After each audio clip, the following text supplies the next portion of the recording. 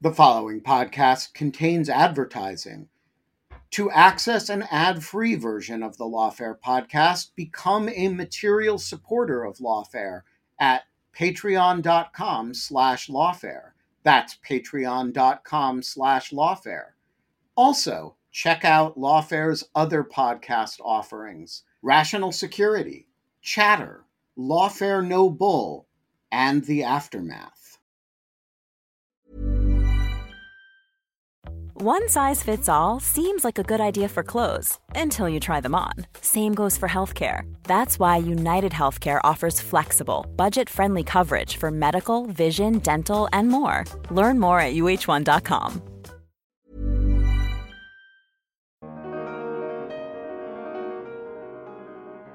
If you only look at this year's report, you don't see the 2018 numbers, which I think provide the starkest sign of the fall off. In 2018, there were 1,833 FISA orders to conduct electronic surveillance, like a wiretap, on an agent of a foreign power in the United States. And last year, that was down to 376 total targets. I'm Benjamin Wittes, and this is the Lawfare Podcast, May 31st, 2022. A few weeks ago, the Office of the Director of National Intelligence released the latest FISA transparency data. It was notable in at least two major respects: the continued decline of traditional Title I FISA applications, that is, warrants for individual surveillance, and, separately, the rather large number of U.S. persons who had been searched under so-called 702 surveillance. The news, the data, and what it all means was the subject of Lawfare Live a couple of weeks ago with Carrie Cordero of the Center for a New American Security and Adam Klein of the Strauss Center at the University of Texas. We talked about the 702 number. Is it really big, or does it just seem big? We talked about what's causing the decline in traditional FISA. We talked about whether reforms in the wake of the Carter Page debacle have gone too far, and we talked about where it is all going from here. It's the Lawfare Podcast, May 31st. Klein and Cordero on the latest FISA numbers. Carrie, get us started. What is this transparency report, and what is interesting and special about this one this year? Great. All right. Well, Ben and Adam, it's so nice to be here with you guys and the Lawfare Live group. So this transparency report is part of an annual report that is issued by the intelligence community. It's coordinated and reported out by the Office of the Director of National Intelligence, and it contains a wide array of statistics at an unclassified level that pertain not actually just to FISA, the Foreign Intelligence Surveillance Act, but to activities that are done under FISA, as well as some other national security authorities and intelligence community policies regarding how information is released and disseminated throughout the intelligence community. I think there's a few big things that I take away from this new report, which is issued usually every April annually. One is just the amount of information. I think it's worth just pausing on the amount of information that the intelligence community releases in this report. So when I think back to when I started working on these reports, the earlier, prior analog version of this report, 20 years ago, really, at the Justice Department. You worked on FISA at the Justice Department. You were the chief of staff at the National Security Division. I was never chief of staff. I was counsel to the last position that I had at the Justice Department was counsel, but I started out as a law student and then a junior attorney there.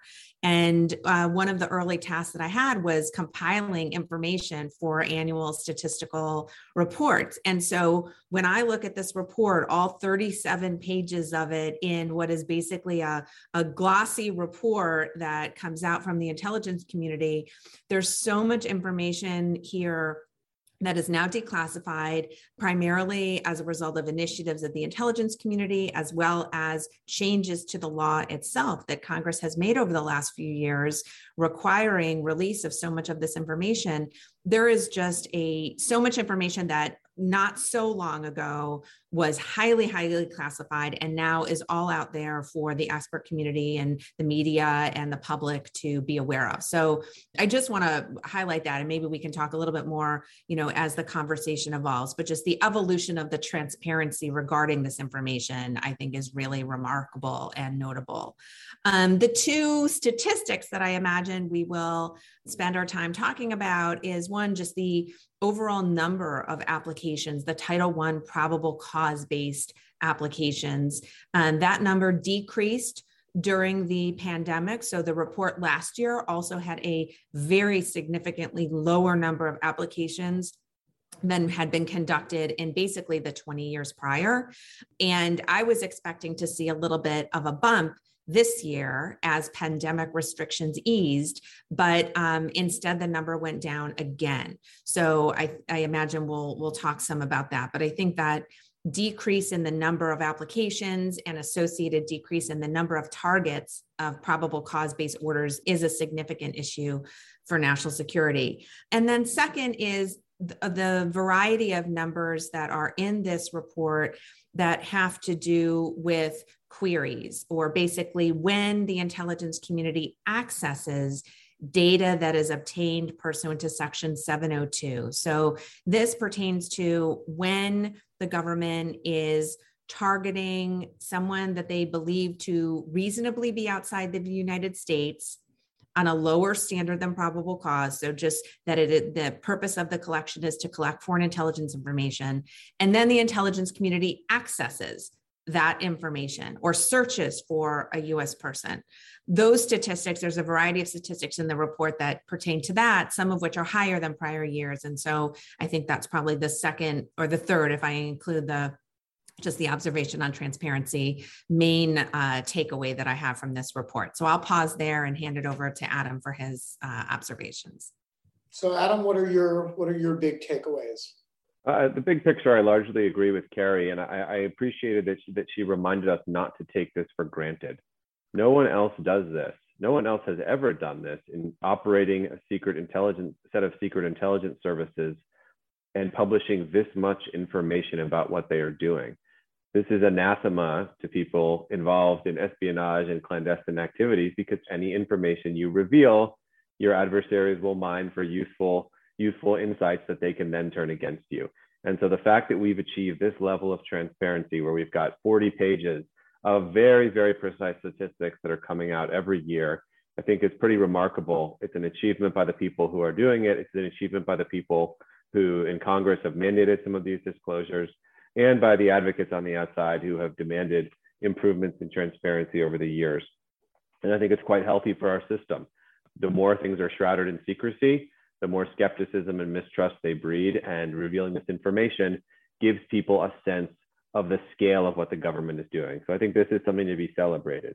In terms of what we can glean from the data, as Carrie said, the big trend is a continued decline in the use of the Foreign Intelligence Surveillance Act to monitor foreign nationals and to some extent Americans who are acting as agents of a foreign power in the United States. And I think we'll probably want to delve into that in more detail, but it raises all kinds of questions about why it's happening and the potential effects of having the intelligence community just do so much less of this. All right, so let's start with the first big number, which is the rather large number of 702 queries. And this has been a long-term fight between the Congress, particularly Senator Wyden, and the administration, or the executive branch, since it crosses administrations, to get this number of Americans affected by 702 querying declassified. And the administration has taken the view for a long time that it can't actually produce that number. Now it has finally figured out a methodology for producing something that approximates it, although with a bunch of caveats. I guess my question is, we don't have a baseline of what a big number here or a small number looks like. So Adam, well, I forget whether it was, I think it was 2.8 million or something queries that involved US persons or of US person data. Is that a big number or a small number? That's a very loaded question. It certainly seems like a big number, but I think in context, it's not actually particularly surprising. It may help to zoom out and explain what 702 is, what 702 queries are, and so forth before we get into it. 702 is simply a law that allows the government to conduct surveillance of a foreign person who's overseas, but using facilities that are here in the United States, whether it's over the wires surveillance or going to a provider and getting stored data. And this, of course, is benefited by the fact that the US is pretty central in the structure of the global internet. Both just the internet backbones tend to run through here, and many of the most important companies are based here. So this power exploits our home field advantage of the internet as a way of collecting information on foreign people who are overseas. Why is there controversy about searching this data for Americans? Well, because it's collected under a more permissive standard. Because the targets are overseas, you don't have to go to the FISA court and get an order for each specific instance of targeting that happens. And so many advocates argue the government should not be able to then go to this database that was collected on foreign people under a more permissive standard and search for information about Americans. At present, the FBI and other agencies can do that. The FBI is allowed to search this database for information about an American if it's searching for evidence of a crime, which of course the FBI is quite often doing, or foreign intelligence information, which is also part of the FBI's mission. Now, the FBI primarily deals with Americans. The FBI operates in the United States most of the time. And so when FBI agents are routinely searching FBI holdings for information about the people they're encountering while they're conducting investigations, they are almost always going to be encountering Americans. And so virtually every one of those fairly routine database checks, you might call them, that is the kind of thing that investigators do as a matter of course when they encounter people, is going to affect a US person. And so that's why this number is so high. Now, there was a one-off distortion in the numbers this year, where according to the Office of the Director of National Intelligence, searches related to one Russia-related cyber incident were responsible for 1.9 million of these queries. And so if you take that out and take them at their word, which I think we reasonably can here, then the number is somewhere in the 1 million and change range, which just still seems like a very large number, but in the context of all the FBI investigations going on and all the individuals who the FBI is encountering and running database checks on, it doesn't seem like an absurd number. And I think it's roughly what those of us who are following this would have expected. Carrie, what do you think? Is 2.8 million, or adjusted for one Russian cyber incident that we'll talk about in a minute, about 1 million, roughly what you were expecting that number to look like, or is it higher or lower? Well, right. So just to focus on the numbers for a second. So the FBI US person queries of this section 702 data. So this is searches that the FBI is doing into the queries of the data that has already been collected under court approved procedures. In 2019 to 2020, it was 1.3 million.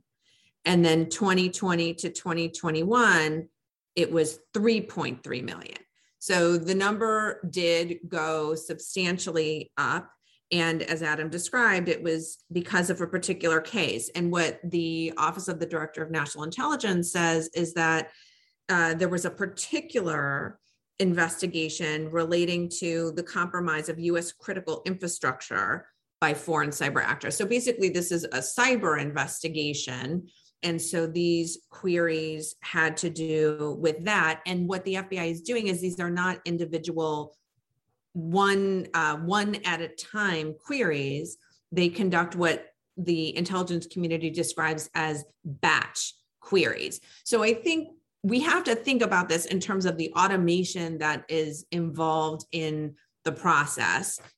And because there is this automation that is involved, and these, I think, are, or there is a portion of these queries that clearly is related to cyber investigations.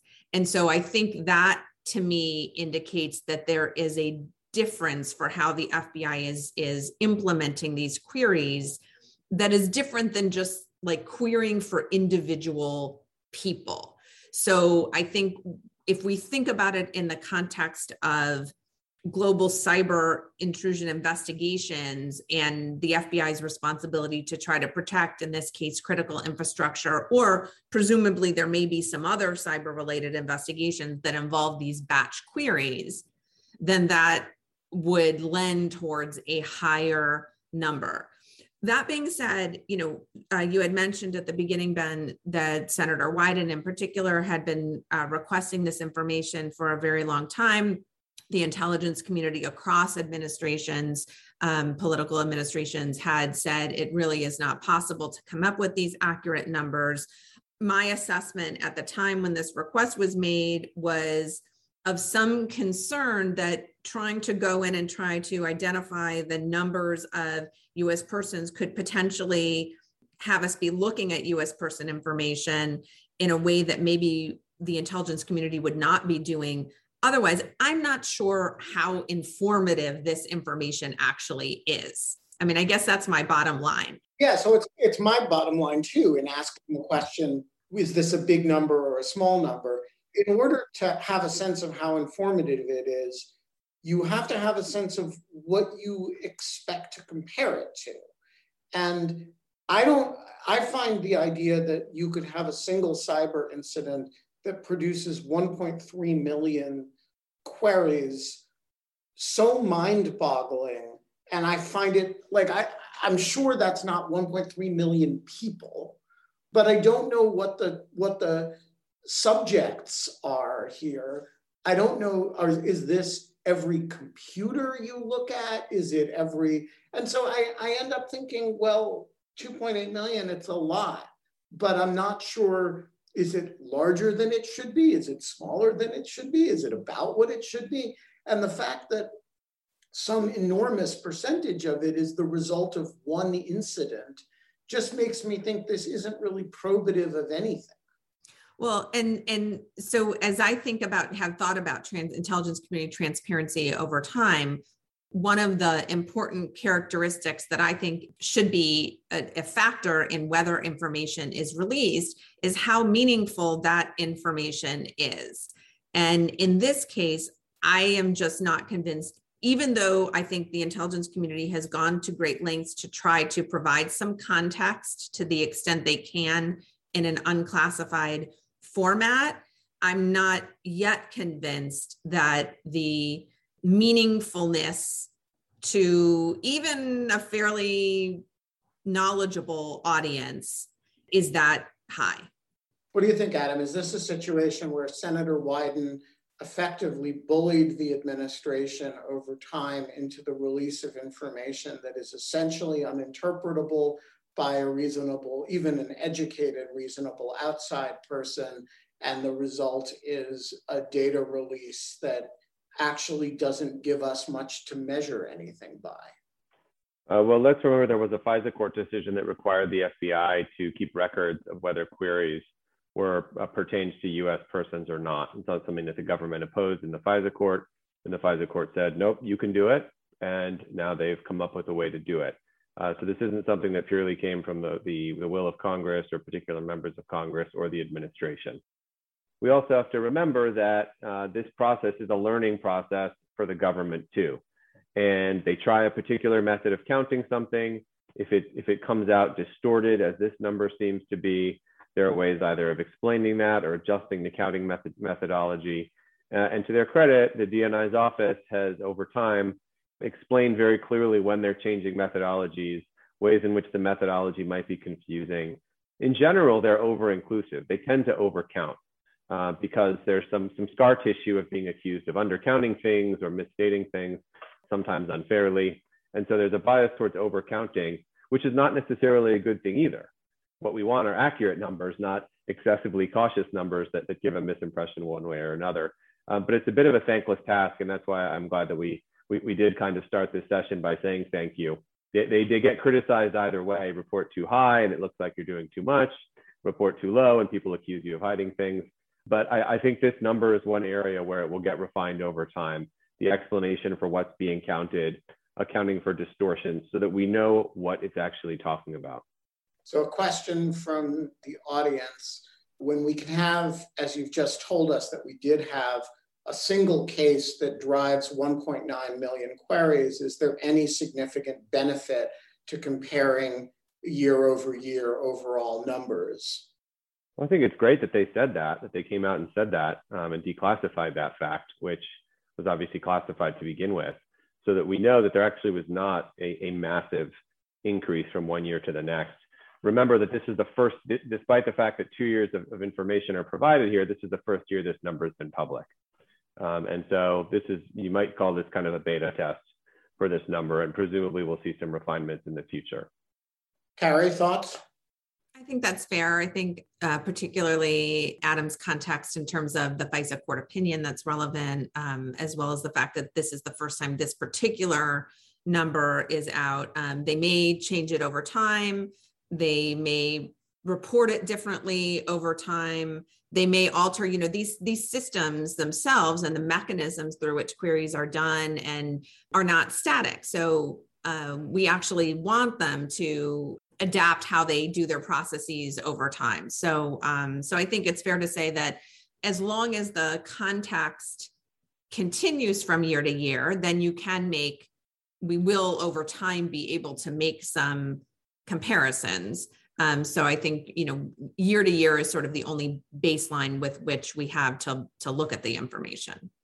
All right, so let's talk about the other newsworthy number in here, which is that Title I FISAs continue to decline. Now, briefing for those who don't know on Title I FISA, this is not the programmatic component. This is the FISA as individual search warrants component of the statute, where the government goes to the court and says, hey, we have probable cause to think that Ben Wittes is an agent of a foreign power. Here's the evidence of that, and the judge does or does not authorize electronic surveillance, or in some very rare cases, physical surveillance as a result of that. These numbers are essentially, they're quite a fraction of what they were only a few years ago. And there are a number of different theories as to why these numbers continue to fall. Adam, get us started.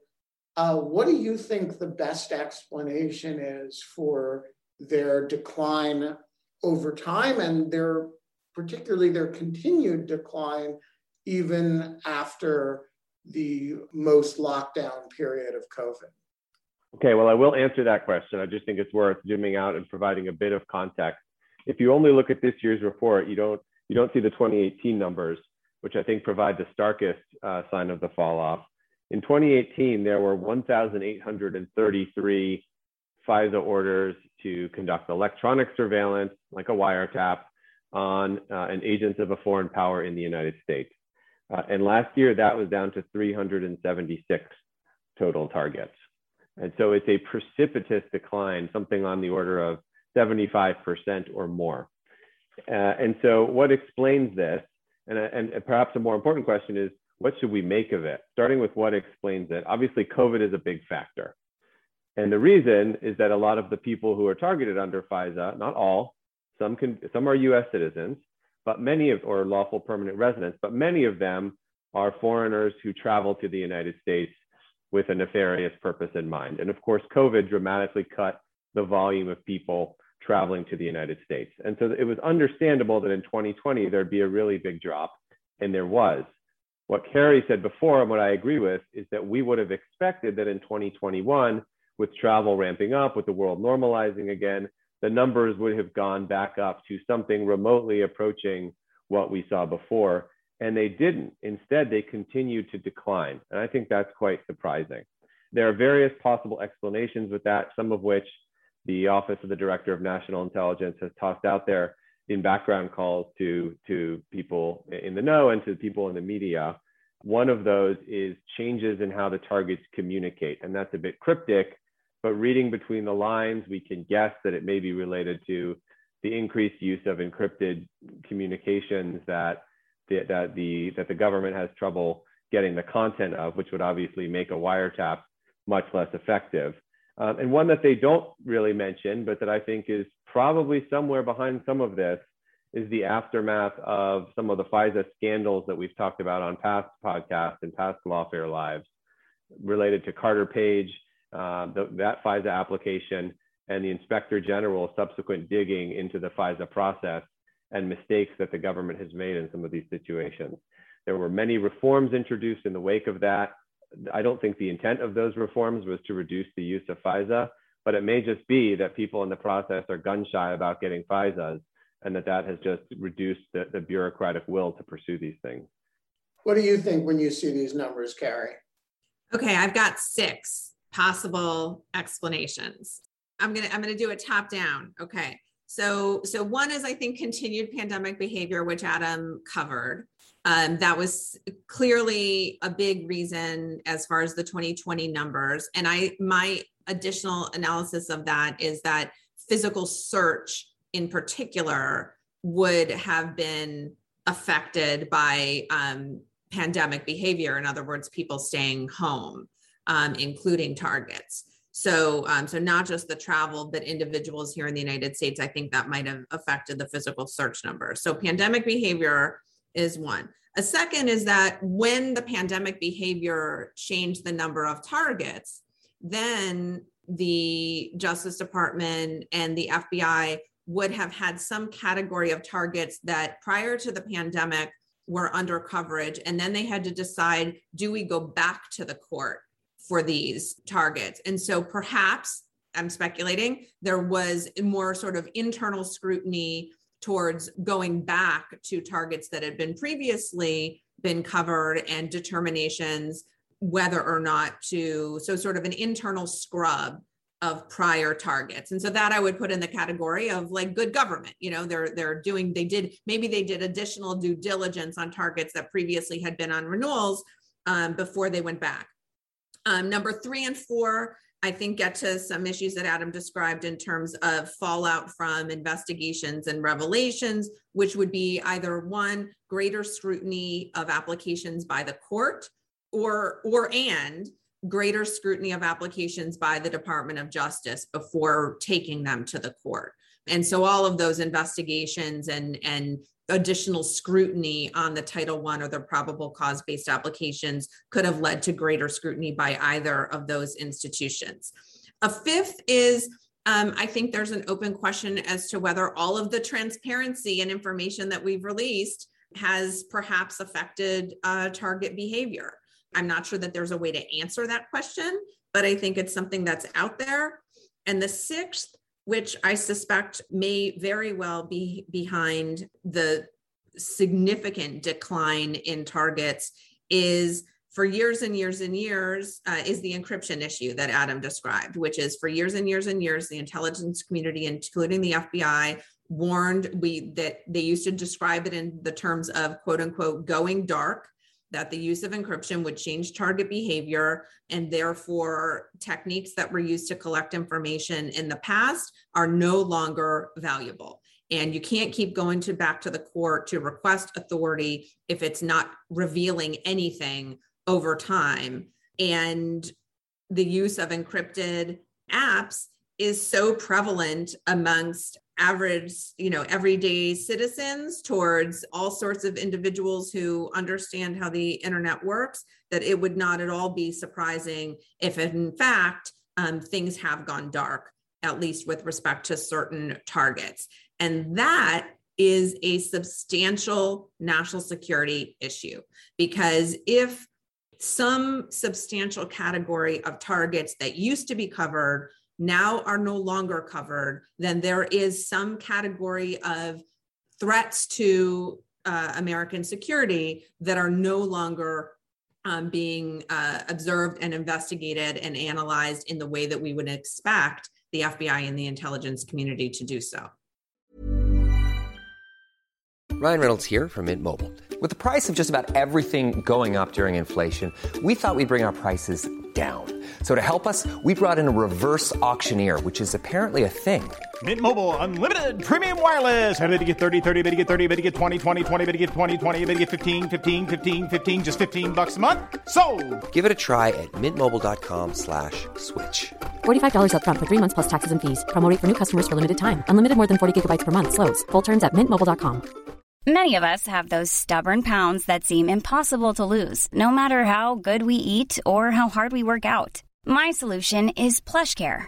PlushCare is a leading telehealth provider with doctors who are there for you day and night to partner with you in your weight loss journey. They can prescribe FDA-approved weight loss medications like Wegovy and Zepbound for those who qualify. Plus, they accept most insurance plans. To get started, visit plushcare.com/weightloss. That's plushcare.com/weightloss.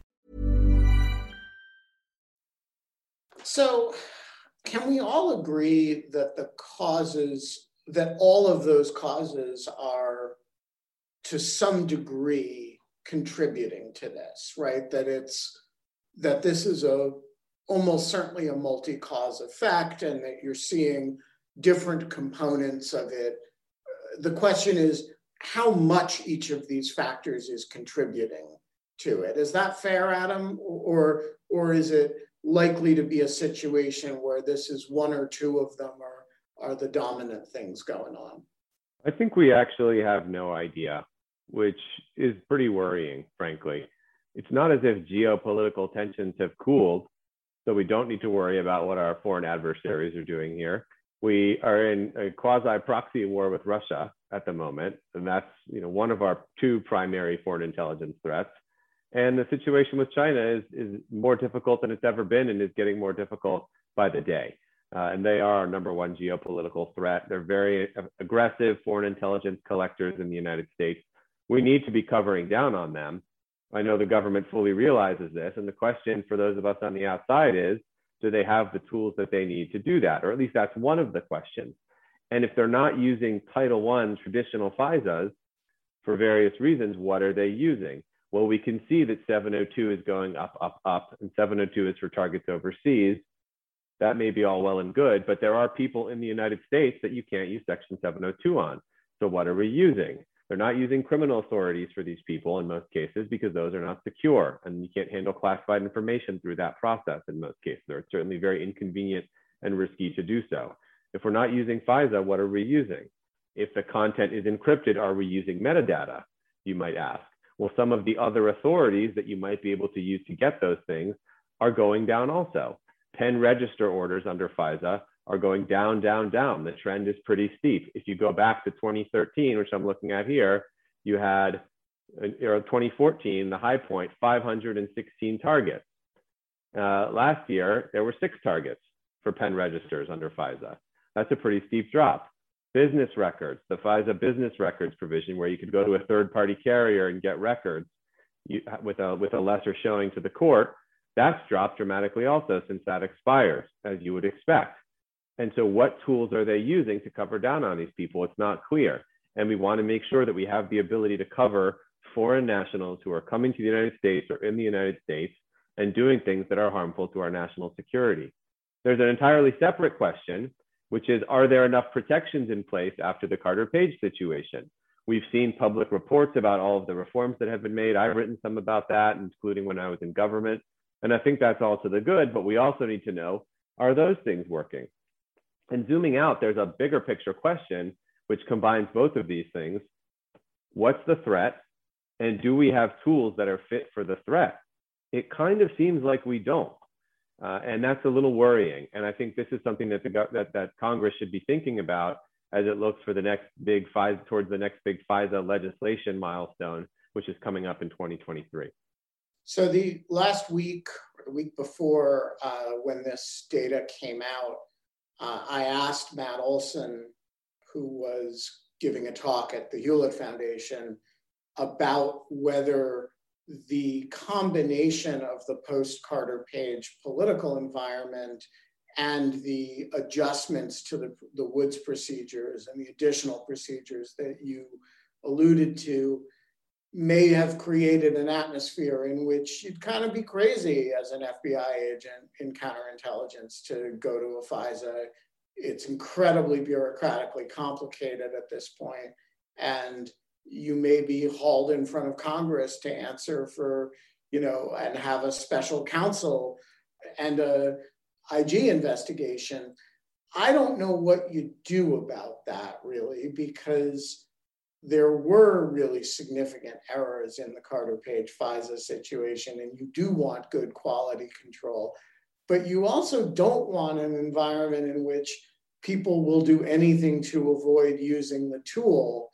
I'm curious, Carrie, if you think we are at the optimization point of using the tool, but using it well and accurately, or whether we may have kind of backed into a situation where we're discouraging the use of our counterintelligence tools because we're so careful to prevent errors.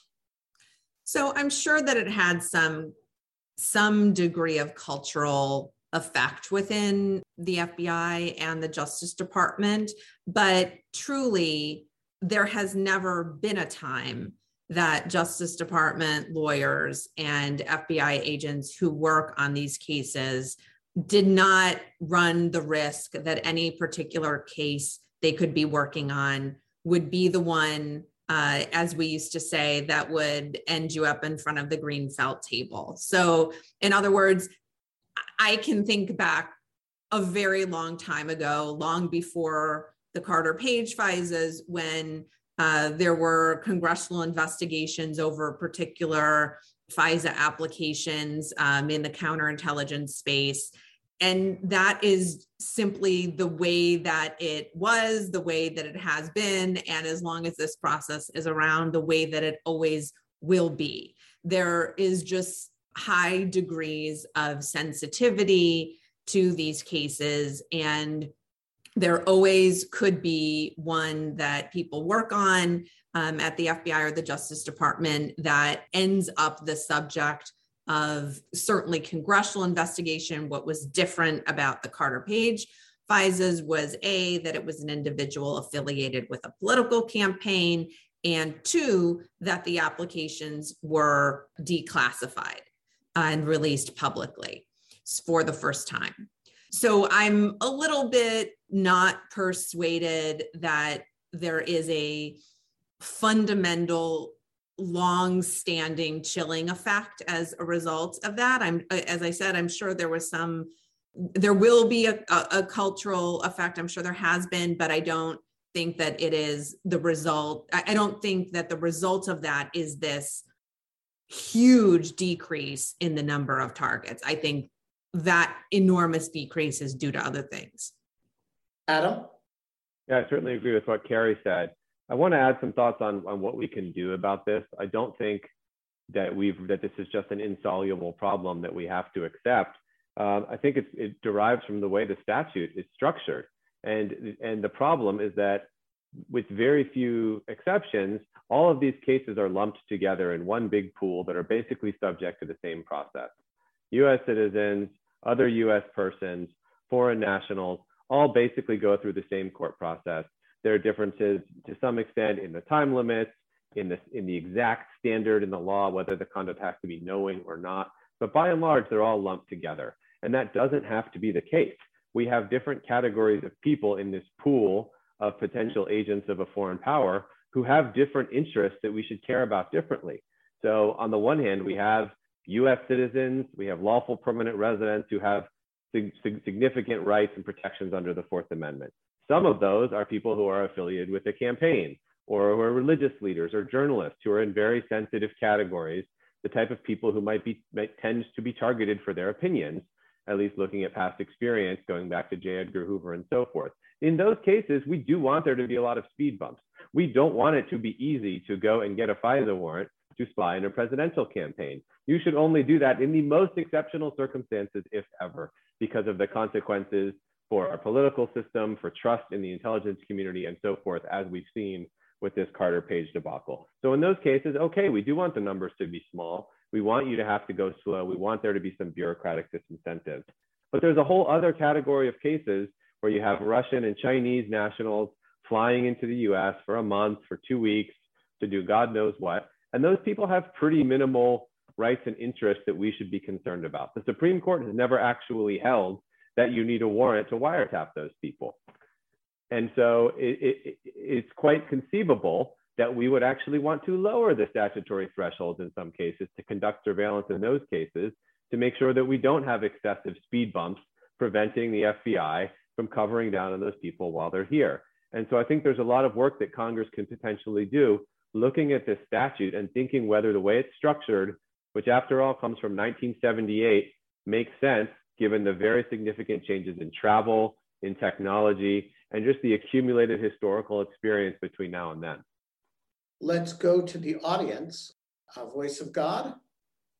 For the most part, once the IC decides to disclose something in its budget or process, or is prodded to do so, an internal OD&I process or pattern is established to keep doing so in the future. Thus, for example, we get top-line budget numbers each year now from the DNI when we didn't for many decades. Does the momentum of this FISA report, on top of other such instances, bode well for increased transparency from the IC?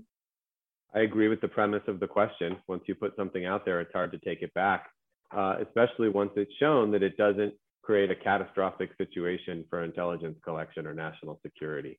The top-line budget is a great example of that. That was a 9/11 Commission recommendation that was later put into law, that the number of billions that we spend on the National Intelligence Program each year should be public. And it's been public, I think, since something like 2007, 2008. No one is suggesting that that has caused the collapse of US intelligence power. If anything, the experience in Ukraine recently shows that the US intelligence community is humming along quite nicely. Thank you very much. So I think some of these things are just a win-win. They give the public useful information. There's no significant downside for national security. And if anything, it builds trust in the intelligence community by putting its cards on the table. Carrie, do you have thoughts on this? Is this going to create greater momentum to do more of this sort of thing in the future? Well, when it comes to FISA statistics, I'm not quite sure what more is left. I mean, there is a lot of information in this report. You know, the one number that really sticks out to me is the transparency now on number of targets. So it used to be for a long time that these reports talked about things in terms of number of orders. And now, because of the legislation and the increased transparency, we have number of targets. And I do wonder, again, as I said earlier, I don't know that there's a way to measure this, but I do wonder whether number of targets in particular is the kind of thing that is revealing to adversaries and may have some detrimental effects. I mean, if you're foreign adversary and foreign intelligence service, and you see that the United States currently has 376 targets for probable cause-based applications, you can start deducing quite a bit of information from that.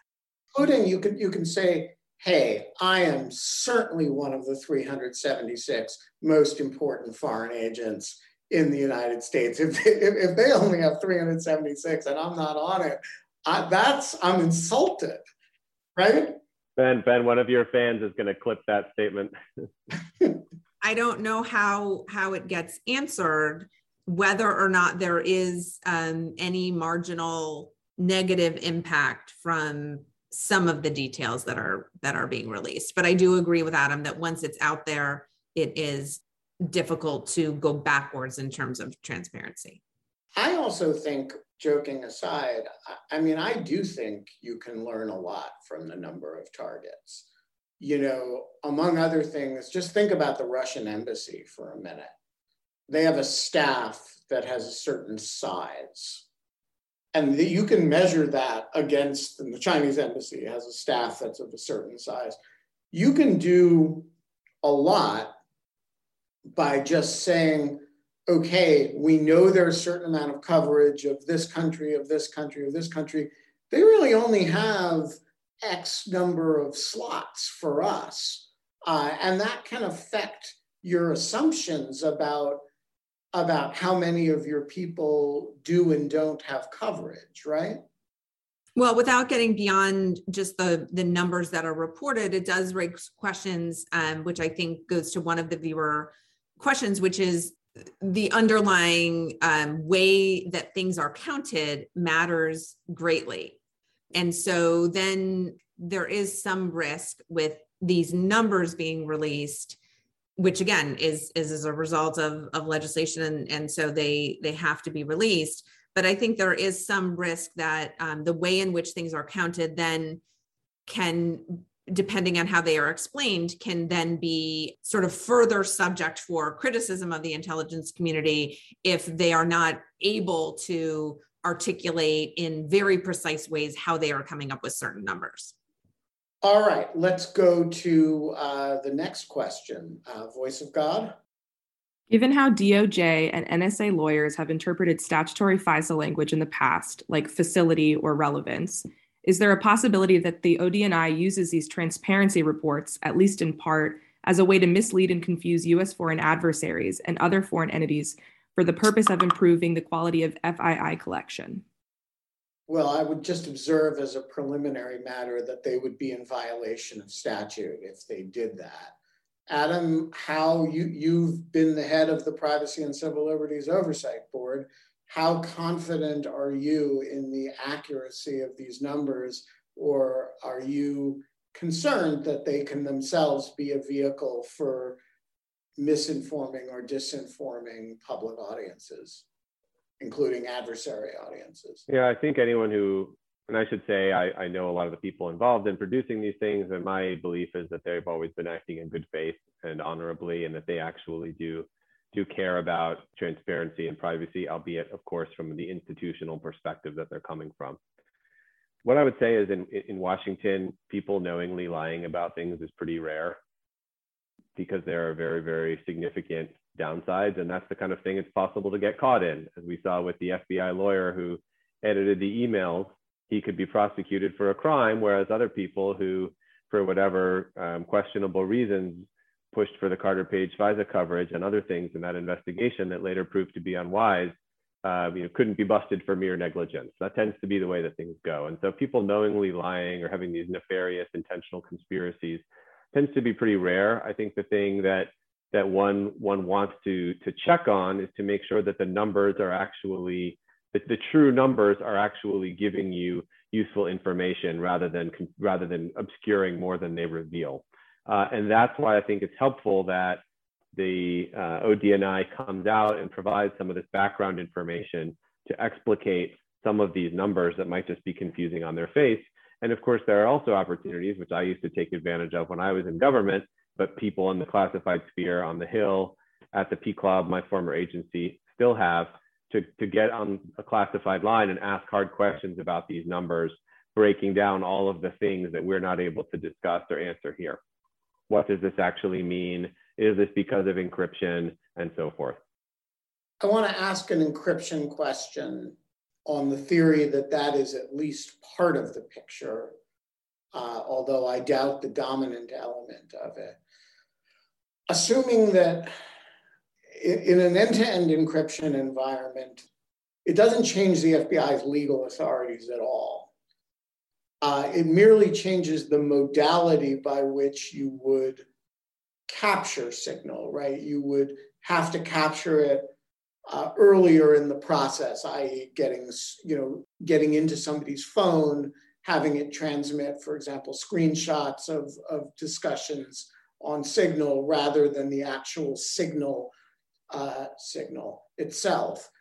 I would think this would be if these declines in numbers are a function of end-to-end encryption, I would think this would be a very strong argument for the sort of Susan Landau thesis that the FBI needs to be working in a very deep way on lawful hacking.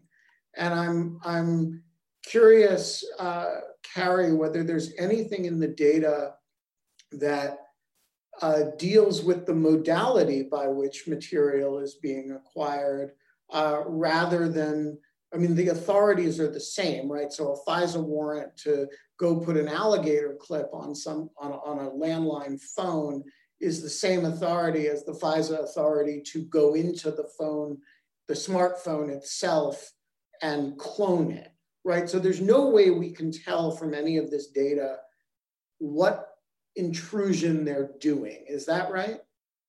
I think that's fair. From this particular report, it doesn't get into the how things are done. However, although I agree with you in terms of the assessment of the authorities are what they are, the court is able to request information about anything that it wants that assists in its evaluation of a case. So the court is in a position to be able to ask the government how things are done. And so that, I think that piece of things, the how they're done, takes place more in a dialogue amongst the branches than it does in the public transparency report. But I am a little curious, Ben, what is the basis for your assessment that you don't think the encryption issue is a significant reason for the decline in numbers? You think it's more just pandemic behavior? So I didn't say a significant reason. I think it may be a significant component. I sort of doubt that it's the dominant component. No, I actually believe that the lion's share of the effect is probably a combination of the post-Carter Page stuff, for better or for worse. I think people are much more cautious, and the just bureaucratization of the additional layers has, I just think, created a desire not to use the process unless it's absolutely necessary, combined with COVID, where a lot of people are staying home a lot of the time, combined with, other aggravating factors, of which encryption is certainly one. The other thing is that I'm not at all sure that encryption would inhibit the seeking of the warrant, because it's often only after you've sought the warrant that you're going to realize what the modality of communications are and that they're impaired by encryption. So my guess is it's playing a role, but it's less of a role than other atmospheric conditions. But I have no empirical basis for that. It's just an instinct. What do you think, Adam? Well, when you're talking about people who are agents of foreign powers, they tend to get operational security advice from the same source. And so it is quite plausible that they would all switch at the same time to something that's secure against eavesdropping by our intelligence services. I also don't think that endpoint access, what you're talking about, Ben, hacking the phone as opposed to going to the midpoint and intercepting the text, is really a viable option here for a few reasons. First of all, it's just a lot more labor intensive. You have to know what version of the device the person is using and get them to click or use some other kind of bespoke exploit. It's very labor intensive. It's not something you can rinse, repeat, and do over and over again, like wiretapping at the phone company headquarters. Another reason is that the types of tools that you're using to get into these phones are intensely rare and difficult to create, and rely on software vulnerabilities that, once they're discovered, are burned or potentially taken by the adversary and used for their own purposes. And so if you're talking about hacking the phone of someone who's, hypothetically working at the Russian embassy, or you think of the Russian intelligence officer, if that person's phone starts acting funny, they're not just going to throw it in the trash. They're taking it back to their IT guy, who's going to look and see what kind of code is running on the phone, and can learn all kinds of things about what your capabilities are from that. So I think there are a lot of potential reasons why that's not a great substitute for midpoint eavesdropping of the type that was typically conducted under FISA and in our criminal system. We are going to leave it there. Thank you to Adam Klein and to Carrie Cordero for joining us today. And thanks to you all for joining and listening. The Lawfare podcast is produced in cooperation with the Brookings Institution. Our audio engineer this episode was Kara Schillen. You should do your part to promote the Lawfare podcast. Share us on all the socials. Join our material supporters program, and of course, leave us a rating or review wherever you found us.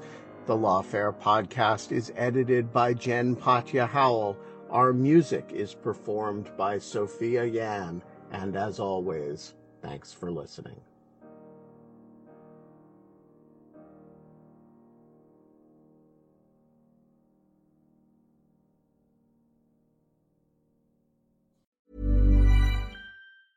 Summer's just around the corner, so give your body the care it deserves with Osea's best-selling Undaria Algae Body Oil. Created by infusing Undaria seaweed in barrels of botanical oils, it leaves skin silky soft and glowing. Plus, it's clinically proven to improve elasticity and deeply moisturize without feeling greasy. It's safe, clean, vegan skincare. Get 10% off your first order at OseaMalibu.com with code GLOW, plus free shipping on orders over $60.